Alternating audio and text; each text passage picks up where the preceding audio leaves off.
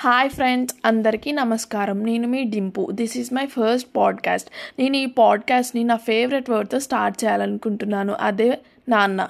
నాన్న, డాడీ, అప్ప, పా ఎక్సెట్రా ఇంకా చాలా డిఫరెంట్ నేమ్స్తో పిలుస్తాం మనం. కానీ ఎమోషన్ మాత్రం ఒక్కటే.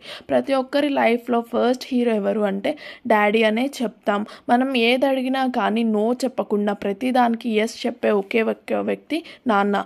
నాన్న అంటేనే ఒక టీచర్, ఒక డిరెక్షన్. నాన్న అంటేనే ఒక పేషెన్స్. మనం పేషెన్స్ అనేది నాన్న దగ్గర నుంచే నేర్చుకుంటాం. మనం హ్యాపీగా ఉన్నా, సాడ్గా ఉన్నా మనకి ఫస్ట్ గుర్తొచ్చే పర్సనే నాన్న మన కోసం తన లైఫ్లో చాలా సాక్రిఫైస్ చేస్తాడు అండ్ మ్యాక్సిమం డేస్ కష్టపడతాడు. అది మన హ్యాపీనెస్ కోసం మాత్రమే. మన లైఫ్లో మనం ఒక రెస్పాన్సిబుల్ పర్సన్గా ఉన్నామంటే, మనం సక్సెస్ అయ్యామంటే దానికి కారణం మాత్రం మన పేరెంట్స్ మాత్రమే. Thanking you. Signing off. This is Pranashree. Anything is పాడబుల్.